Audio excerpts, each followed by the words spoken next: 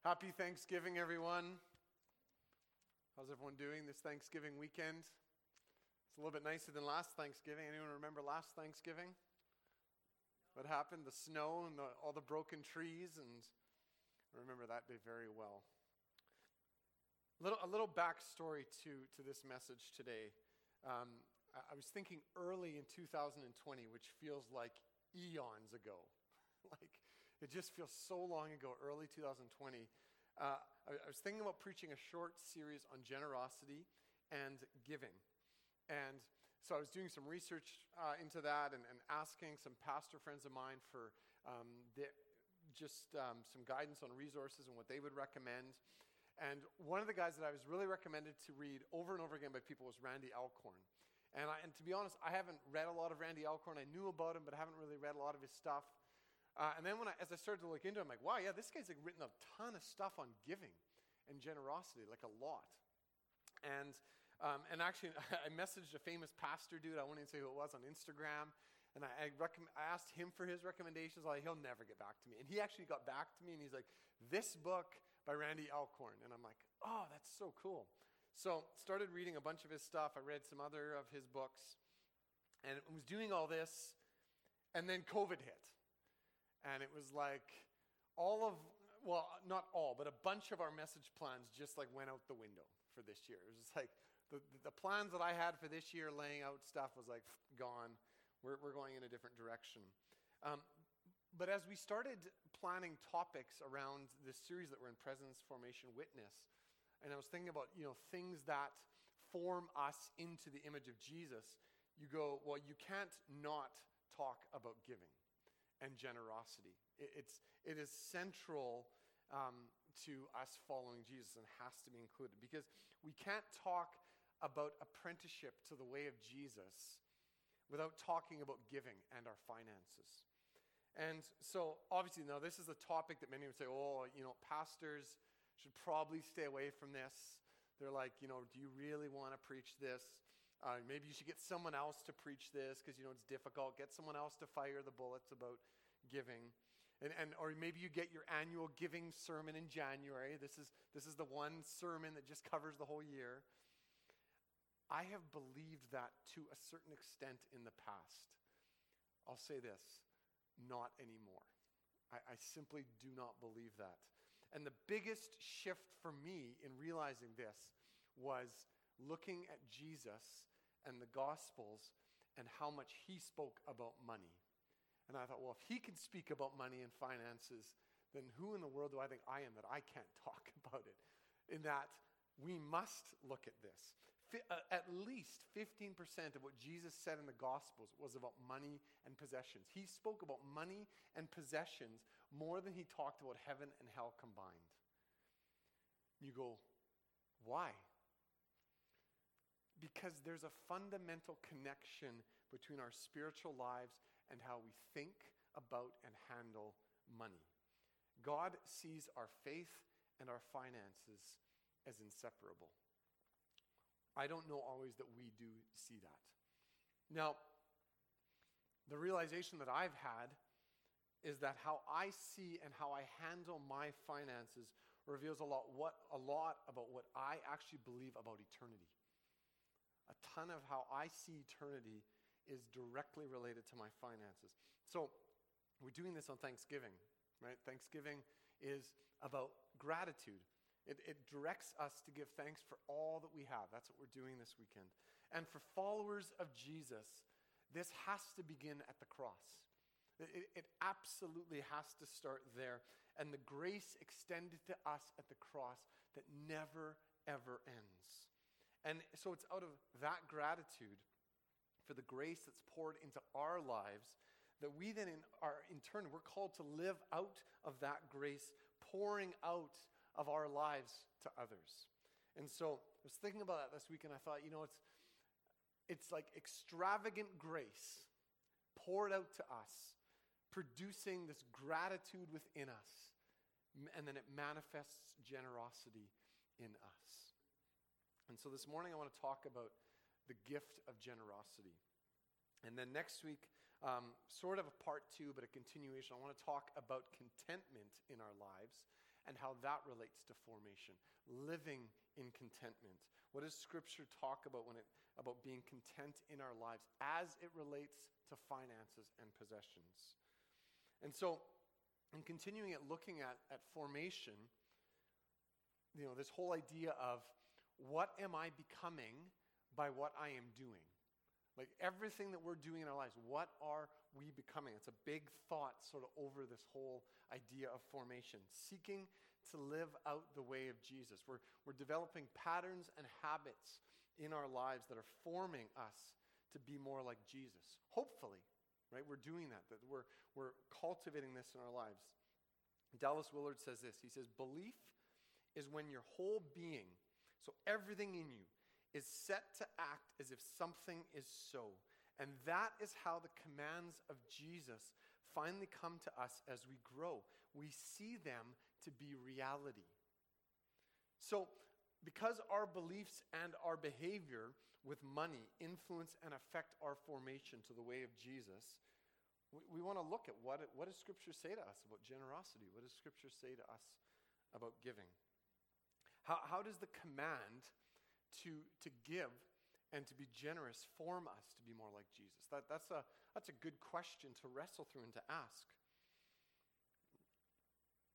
But being absolutely convinced of this connection in this area of our lives and our apprenticeship to Jesus, like being absolutely convinced that our finances and our giving and our generosity is inseparable from our faith in Jesus, that will dramatically change every aspect of your life.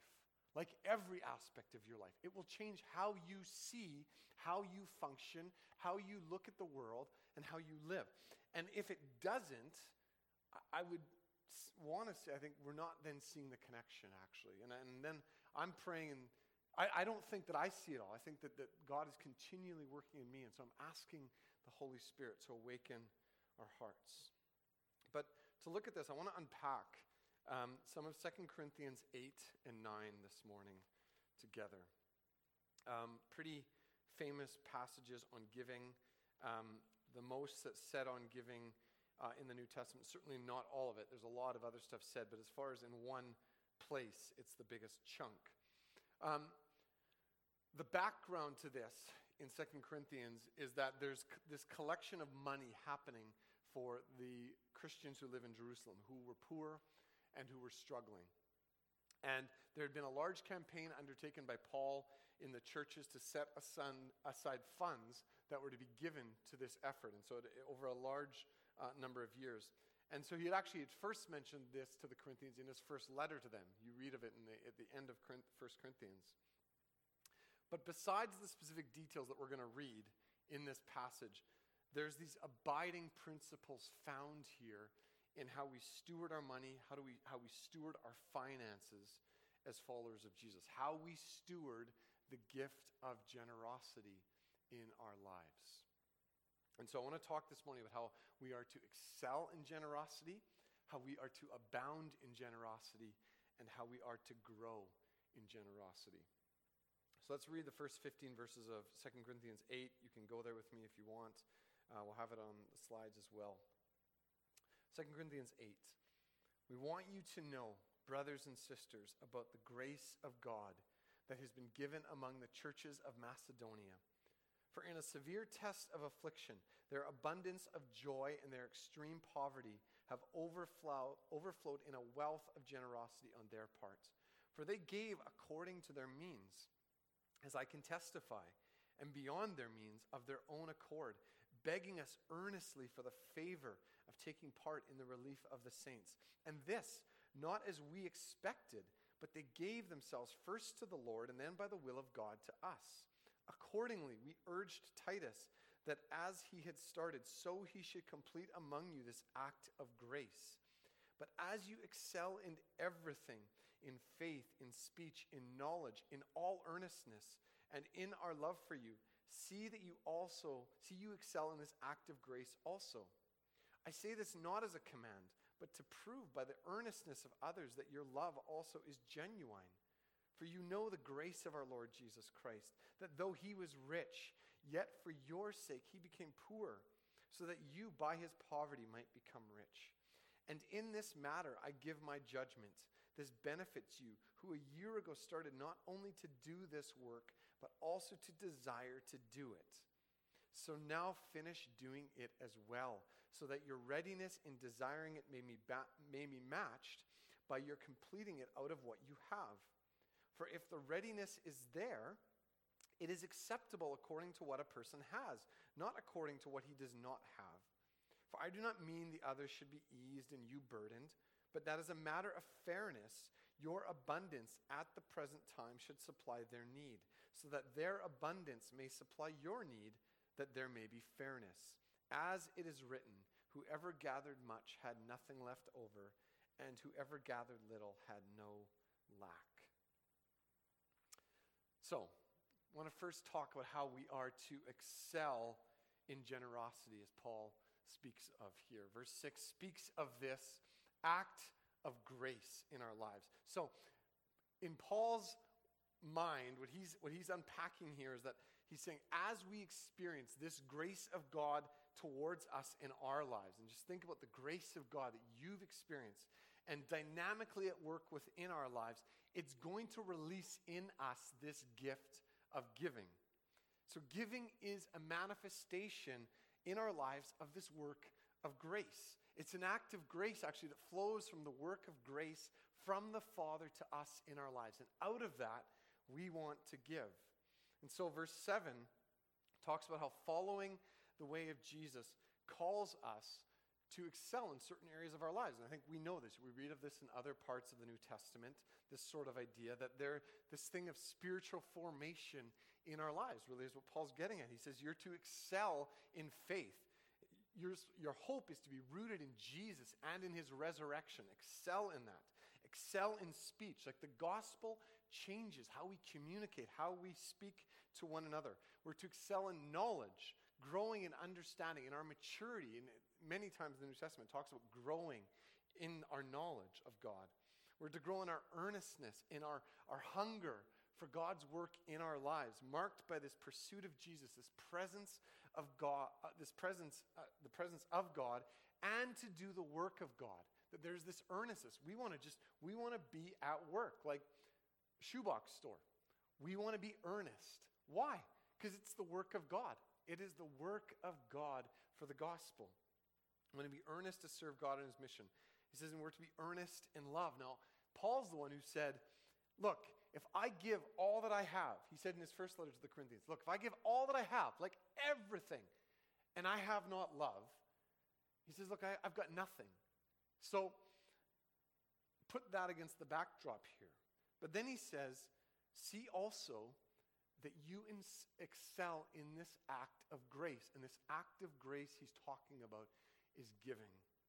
So I was talking throughout this time and lately with some other pastors, just how we're feeling during COVID and just the remarkable changes that we're all experiencing.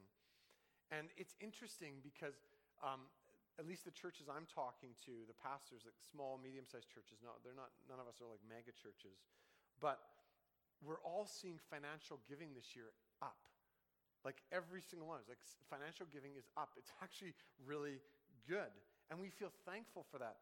But there's a correlation too, and we're all struggling to fill needs right now when it comes to serving in the church, getting people back to serve into ministries. And so I'm wondering, like on one hand, right now, is it easier for us to give financially than it is to actually give sacrificially of our time? And Paul, there's this example of him in 1 Thessalonians 2 where he's writing to them, and he talks, he says, I'm affectionately desirous of you. It's a little bit of a weird wording in English. But he says, he's basically saying that we're ready to share with you, he says there, of our very selves. Like he says, look, I'm not just sharing with you the gospel. Like there's a sacrifice here of the gospel of our very lives. That we're being present to you. We're very desirous to do this. Even and going on here in 2 Corinthians 8, where Paul's talking about this, he goes on and he talks about Titus, and we're not going to really get into that. But he says there of Titus in verse 17, having not only accepted our appeal, but being himself very earnest in going to you of his own accord. So Titus is going out to collect the money, and Paul's saying, look, he wants to do this. Like, he's earnest to serve.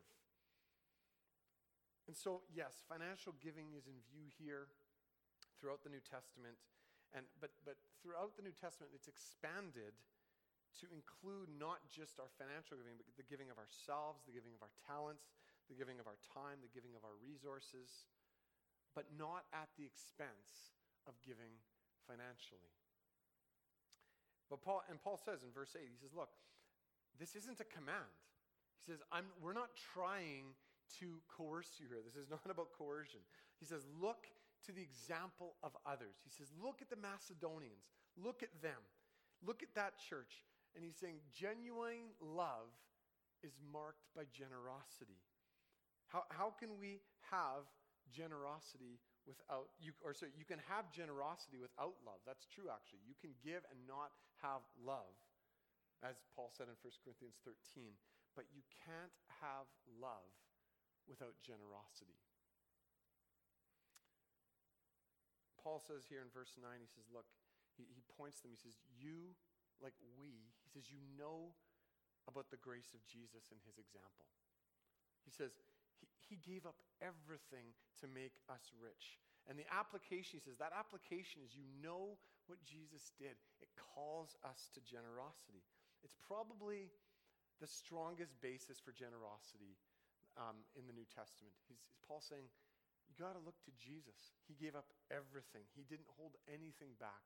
How could we be selfish in any way in light of Jesus' sacrifice? And I think for the church, that's the key that we always have to wrestle with when we feel selfish, when we want to feel like we don't want to give, is we are serving the one who gave everything for us. And so throughout the New Testament, there's this connection between the physical sacrifice of Jesus and the impact of it on our lives. And it calls us to radical sacrifice. And I think we need to hear this as followers of Jesus, that salvation is not, it's an act of grace, yes, but it's not a freebie salvation where we get it, we take it, and it has no resulting impact in our lives. This salvation calls us to this work of transformation in our lives, and this work of transformation is to be utterly invasive in every part of our lives. And so Paul goes on and he says in verses 12 to 14 there, he says, look, Corinthians, as it pertains to financial generosity in our lives, he says, yeah, our giving is relative to our resources. The more that we have, the more we should give. And it seems here that Paul, he's addressing some claims that were made by the Corinthians about fairness in giving. Like, this isn't fair. You're asking us to give more. Now, here's the reality when you do any sort of research into that church. The Corinthians were being stingy because the Corinthians actually had a lot. And so they were trying to get this to be a side issue. And Paul's saying, no, it's not about that. There was this financial counselor that wrote to Randy Alcorn, and he talked about these people that he was serving. He says they have a net worth over $10 million. They're now making over $1 million net per year. And he said last year they gave $15,000, and they think they are being extremely generous. God looks not only at what we give, but at what we keep. And that's something we've got to remember. The Macedonians is who we want to be like. Paul's saying, look at the Macedonians. Like, the Macedonians were actually in poverty. And he's saying it's out of their poverty even that they gave extravagantly. Like he says it was an abundance of joy that they gave. The Philippians were like this too. When you read about the Philippians and how Paul addressed them, they were generous, ready to give beyond their means. They're excelling in generosity. So we get to the end here of 2 Corinthians 8, and then there's sort of a break here then in Paul's thinking. He kind of goes into a commendation for Titus, and he talks about his role in collecting the funds. And then the beginning of chapter 9 sees Paul, he's reminding the Corinthians, he's saying, remember the zeal that you had when you promised to give to this campaign. He's saying you promised, and he's basically saying, look, now's the time we're coming to collect. But he's saying, I want you to remember that. But beyond the specific situation that we're going to read here, there's abiding principles for how we steward this gift of generosity that becomes the focus. So, 2 Corinthians 9, now we're going to jump to verse 6. And if you want to read in between on your own time, go ahead, read. But he says this, after he tells them, look, we're going to come and we're going to collect what you promised. He says, the point is this, whoever sows sparingly will also reap sparingly, and whoever sows bountifully will also reap bountifully.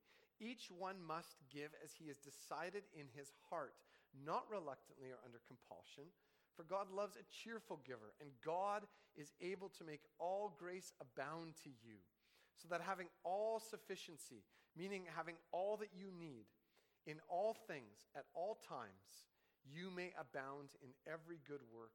As it is written, he has distributed freely, he has given to the poor, his righteousness endures forever.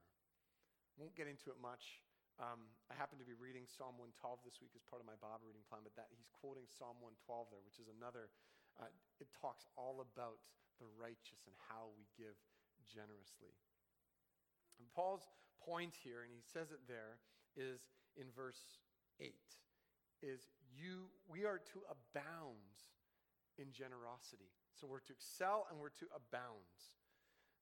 In chapter 9, it begins again talking about this promise that the Corinthians they had made to give. Now, I don't know, maybe you remember, like I've had this happening where you're at something or you're watching something, you're at some event, and you get emotionally impacted. And you're like, I want to give to that. And you're like, I'm gonna give to that. And then comes the commitment where you realize, oh, this is now the cost of the commitment to give. Like it's actually going to cost me, right? You feel that sort of maybe the emotional tug from the Holy Spirit, and then you're like, oh, and here's now the reality of what this means. And this is what's going on with the Corinthians. And Paul's reminding them, look, there's an integrity to following through on your commitment. But there's a bigger point to all this, he says. And that's what he's saying. He says, look, there's a bigger point to this than just this specific situation. This generosity that's being spoken of here, he says it can't come as a result of pressure. It can't come as a result of compulsion. It can't come as a result of guilt. It's a heart matter, Paul says. And that's interesting because Jesus' focus when it came to giving and possessions was always the heart, the heart, the heart, the heart. There's two spiritual principles here that we see that Paul lays out. Number one, the extent to which we are willing to give is the extent to which we will receive. And then the second principle he says is we will never lack when you give extravagantly. You'll never, ever lack. But he's not saying in this, he's not saying, but the aim is like in giving is to get. That's not what he's saying here. If we see that, these principles that Paul is laying out here, they're not rooted in a 21st century or 20th century Western consumeristic mindset of how we look at materialism and how at times the church has preached stuff. That's not in view here at all. They're rooted in the belief that God releases blessings in us and to us in order to bless others. It's actually nothing about getting. It's all about if you get so that you can give. Like get, yep, so you can give. It's not about getting and just getting. And verse 7 is not saying that giving is optional either, because I think we can go, oh, I don't feel it in my heart. Oh, I'm not feeling it, so I'm not under any compulsion, so I don't need to give in my life. That's not what Paul is saying. Deuteronomy 15, 10 and 11, clearly God commands us to give generously to the poor there. He says, you need to give to the poor. It's a command. But then he says, yet you should share freely. He says in the same verses. The point is that God cares about the state of our hearts when we give. It's not simply about an obligation to generosity that we have, but a generosity that flows out of love. Do we have an obligation to generosity and to give as the people of God? Yes, we do, biblically. But it's meant to be given out of love. the expectation that we would give of our finances to the Lord is just never in doubt throughout all of Scripture. But giving, Paul's saying here, it changes our heart posture. As we choose to release and bless, our joy increases. And I would say to that, absolutely. I have experienced that in my life over and over and over again. As we give and as we release, there's an abundance of joy that comes from that. So, what would keep us from giving cheerfully? What would keep us from having joy in our giving? And I think it's one of the big things is that we instinctively have the temptation to believe that spending on ourselves will make us the happiest. If I just spend on myself and get stuff, I'm going to somehow attain joy in that. But Jesus says, our greatest joy is in giving to others. It doesn't say that it's to get. Acts 20:35 quotes Jesus where he says, it is more blessed to give than to receive. Really interesting, the word there for blessed is the Greek word makarios, which really means, if you're really to translate it accurately, it would be that it's more happy-making to give than to receive. Like if you really want joy and happiness in your life, give. Learn to give.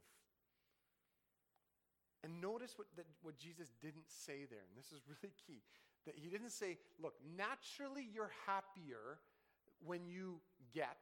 Like, no, naturally you're happy when you receive.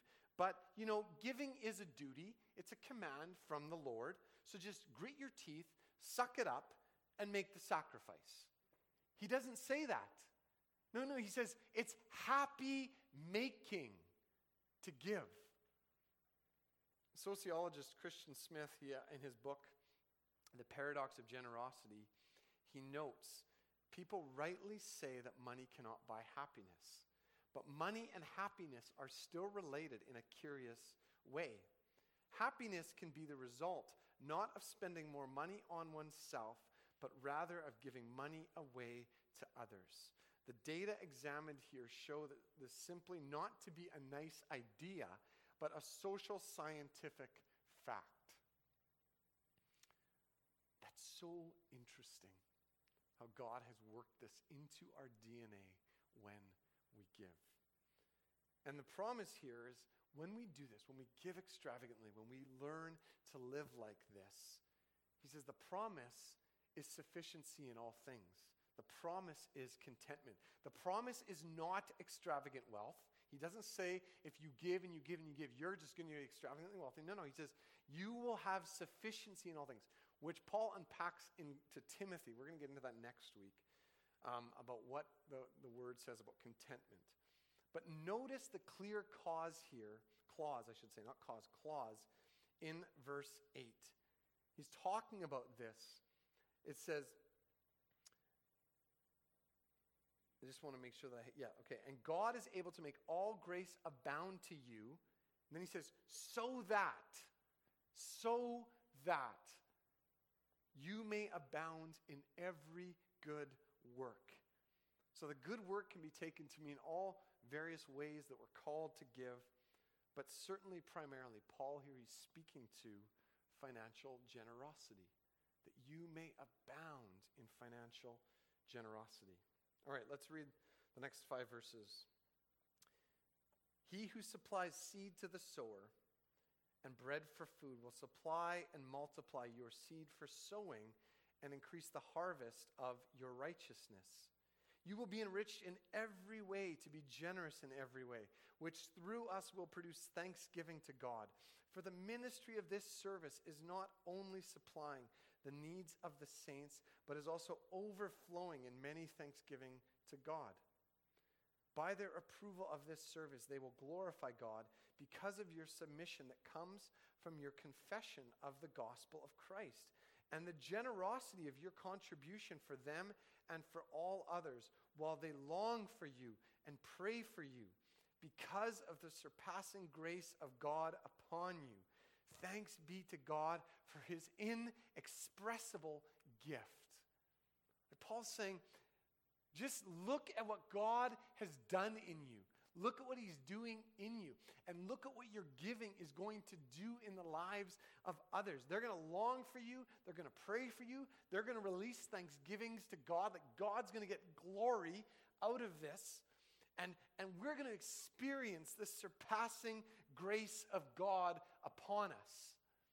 This is like a really incredible shift in how we look at giving and generosity in our lives. It's amazing.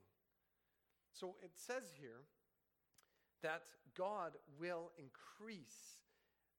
He'll supply us with seed. He'll multiply it. He'll increase the harvest of our righteousness. We are to grow in generosity. Verse 6 says that we will reap bountifully. We read that before. So what are we going to reap? What are you going to reap? Are you going to reap riches? Are you going to reap material wealth? Is this the promise that you give so that you can get?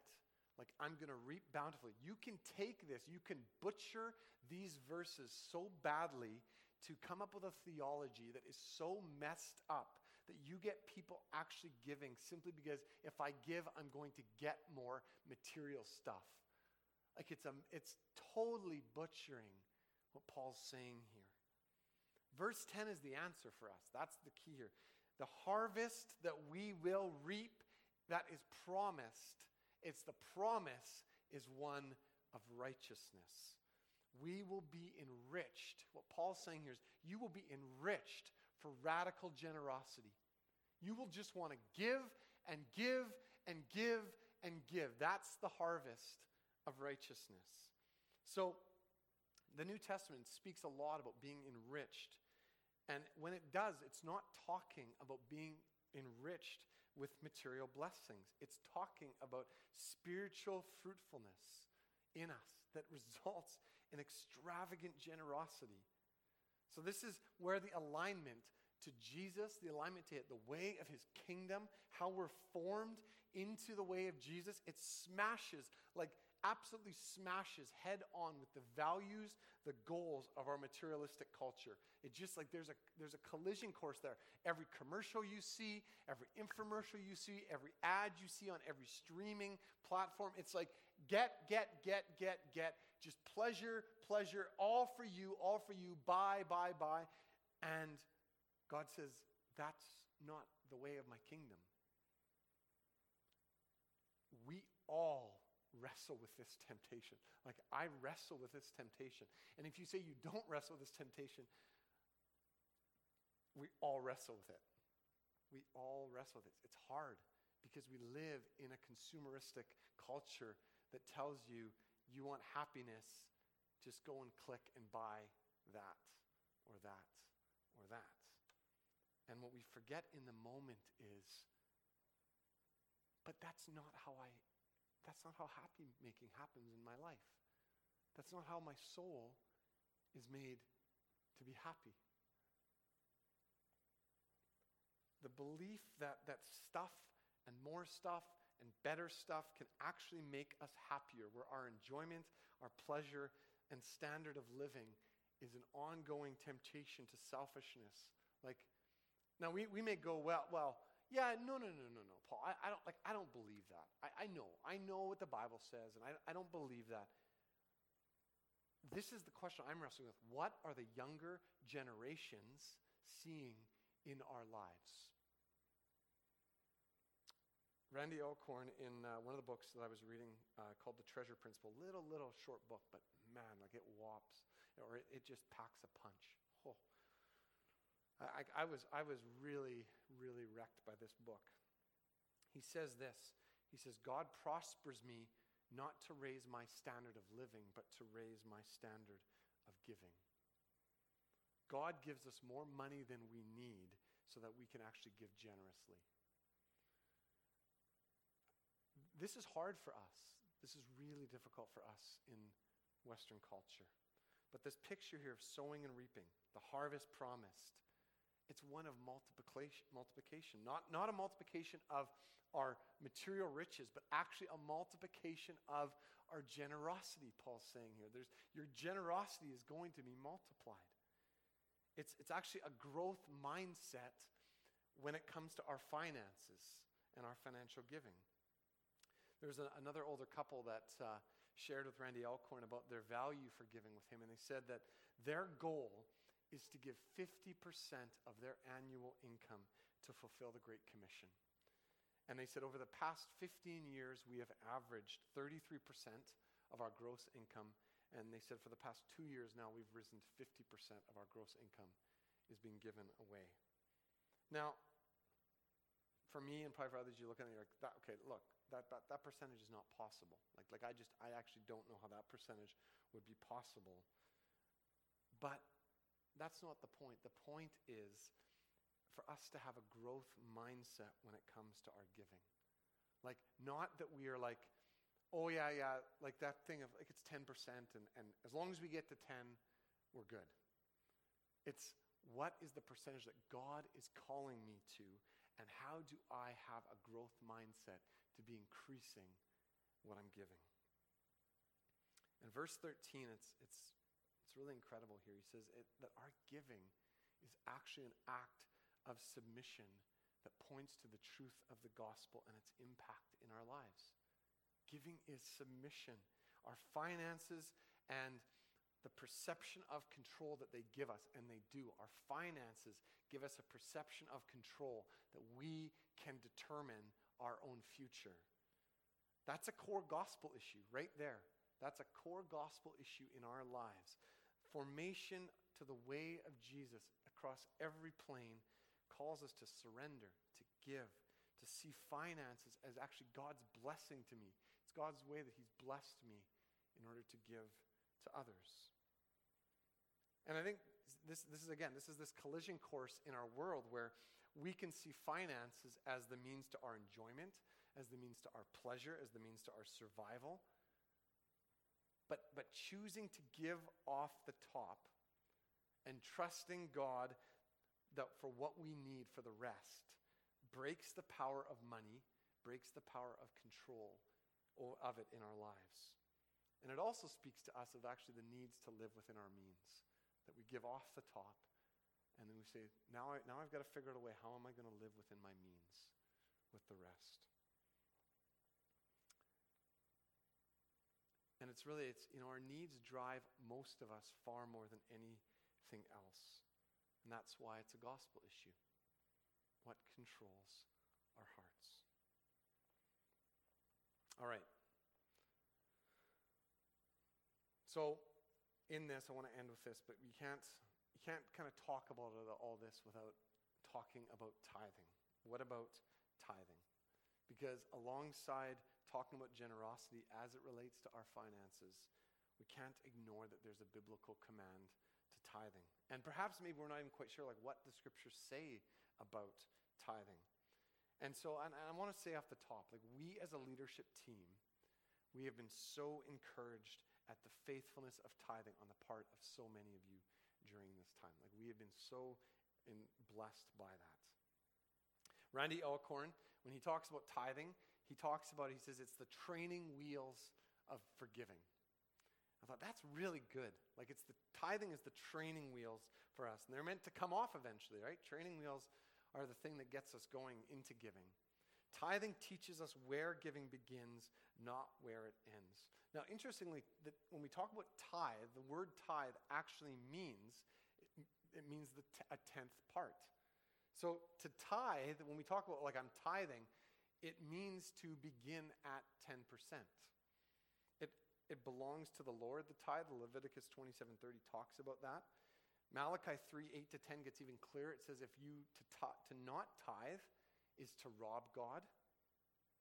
The Israelites didn't themselves stop at 10%.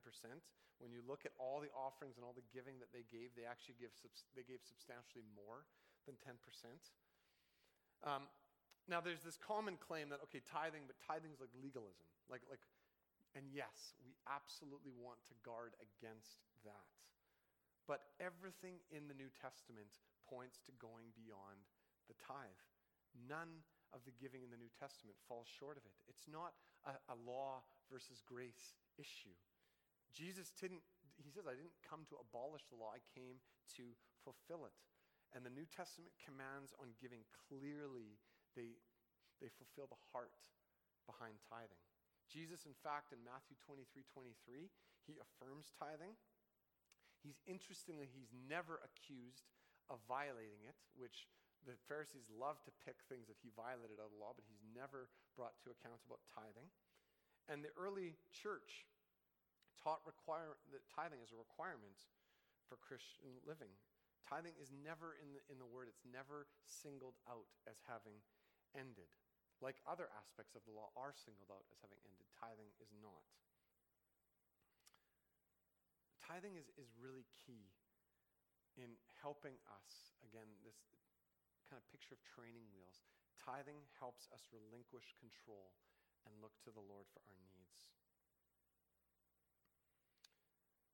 Now, it's interesting when you look sort of at tithing along the broader church right now, that it's actually dropping. That we actually right now give less per capita in the church than the church did during the Great Depression. Each generation following the previous generation, the numbers say is giving less. Like tithing is not translating to our children. And the question is, why? And this is the reality, right? When we talk about tithing is the means by which churches are supported, the way that churches are able to function. And so we believe that the tithe belongs in the local body that we're called to grow and minister in.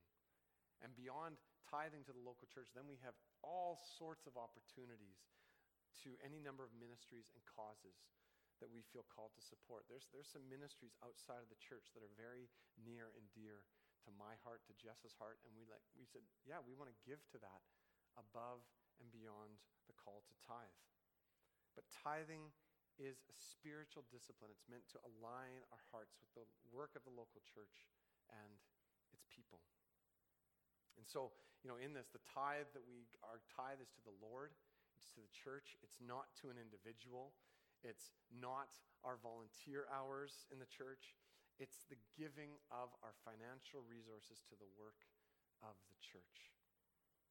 And I've thought about this week, and we've been talking about this a lot, but practically, we would love to hire a part-time youth worker in our church. Like, love to hire someone in the years now to come to hire someone to work with our youth. And it's something that we feel is very important, but that is directly dependent on faithfulness in giving. That's the connection. And so this is a pressing need for us where our faithfulness in tithing actually serves the growth of the body. 2 Corinthians 9, 11, and 12 there speaks of thanksgiving being offered up to God as a result of giving. Paul there speaks about an overflow of many thanksgivings to God. Isn't that an incredible thought? That there is an overflow of thanksgivings to God that goes up out of the giving of his people. That through our giving, as we give, we are multiplying thanksgiving to God. It's just overflowing. And this is all the result of God's grace just being poured into our lives, producing gratitude in us, manifesting generosity in us. I love that picture of just grace being poured out to us. It produces this gratitude in us for what God has done, and it moves to just manifesting generosity in our lives. So I want to end with some application for us. I want to leave us with some questions to ask ourselves, to put before the Lord this week. Again, like all of this stuff, when we're talking about formation, application of this into our lives is key if it's going to take root and if it's going to grow. So the question is going to be up there. Yeah, okay. So number one, in light of 2 Corinthians 8:14 and 9:11, just ask, Lord, do you want me to assume that each financial blessing you entrust to me is not intended to raise my standard of living, but to raise my standard of giving? Number two, where do I have opportunities to excel, abound, and grow in my financial generosity? 3, how can I use my money and possessions to demonstrate the abundant life that Jesus has given me? What can I do about this now? And number 4, if I struggle with sacrificial giving of my finances, why is that? What does God desire to say to me about this? And number 5, this may not apply to all of us, but what am I doing to train my children to be generous givers, not just donors, but disciples? So, let's, Jen, as you want to come up, let's pray together. Ask the Lord to speak to us.